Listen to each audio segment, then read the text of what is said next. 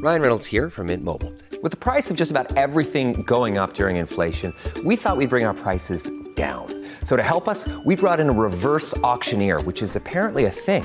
Mint Mobile Unlimited Premium Wireless. How to get 30, 30, bit to get 30, bit to get 20, 20, 20, bit to get 20, 20, bit to get 15, 15, 15, 15, just $15 a month? Sold! Give it a try at mintmobile.com/switch. $45 up front for 3 months plus taxes and fees. Promo rate for new customers for limited time. Unlimited more than 40 gigabytes per month. Slows full terms at mintmobile.com. We're now paying companies to fire people. In the fallout of GM, we get a good news, bad news story, a story that on the surface suggests Ontario is open for business, but the numbers don't add up. Maple Leafs Food has announced a $660 million poultry processing plant to be built in London in 2023. It's the largest processing plant of chickens in the country and will create about 1,500 jobs. Both the feds and province are kicking in a combined $62 million handout. But what's the actual return on this forced investment? While London gets a new plant, other facilities will be shuttered, pushing out 300 workers in Toronto, Brampton, and St. Mary's. I hate corporate welfare. I'm a firm believer that the market should decide on the winners and losers, not the government. I mean, imagine how frustrating it's got to be for a business that pays all of its taxes, only to have those dollars then be handed to a competitor. We're better off creating market conditions that entice companies to want to come here and invest instead of forcing taxpayers to do all the heavy lifting and often with no return. Corporate welfare used to be an exception to the rule. Now it's the norm. A recent study out of the University of Calgary reveals Canada now spends $29 billion. $29 billion a year on handouts. And as much as half of that never gets paid back.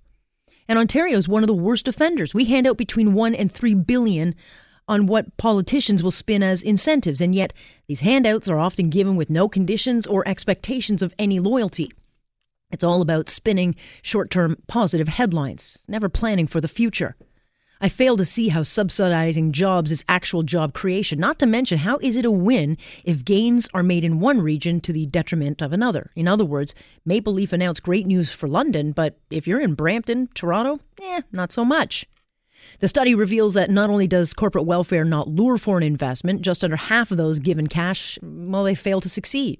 GM's a perfect example of the billions handed out and nothing to show for it. And yet government of all stripes just keep writing the checks because, hey, if it plays to their political advantage, why stop the gravy train? Bombardier's been gorging the taxpayers' trough since 1966. That's when it started its addiction to corporate welfare. Now 4 decades and billions later, the company remains a total failure, laying off thousands. But hey, votes in Quebec are clearly worth the investment. And the government just keeps handing over bags of cash, and we get literally nothing in return. Corporate welfare should not be blanket policy. The government has no business being in business. The government's job should be creating that environment where businesses can compete, prosper, but of course that takes leadership and making tough decisions that special interest groups, well, they might not like. And that's why it won't change.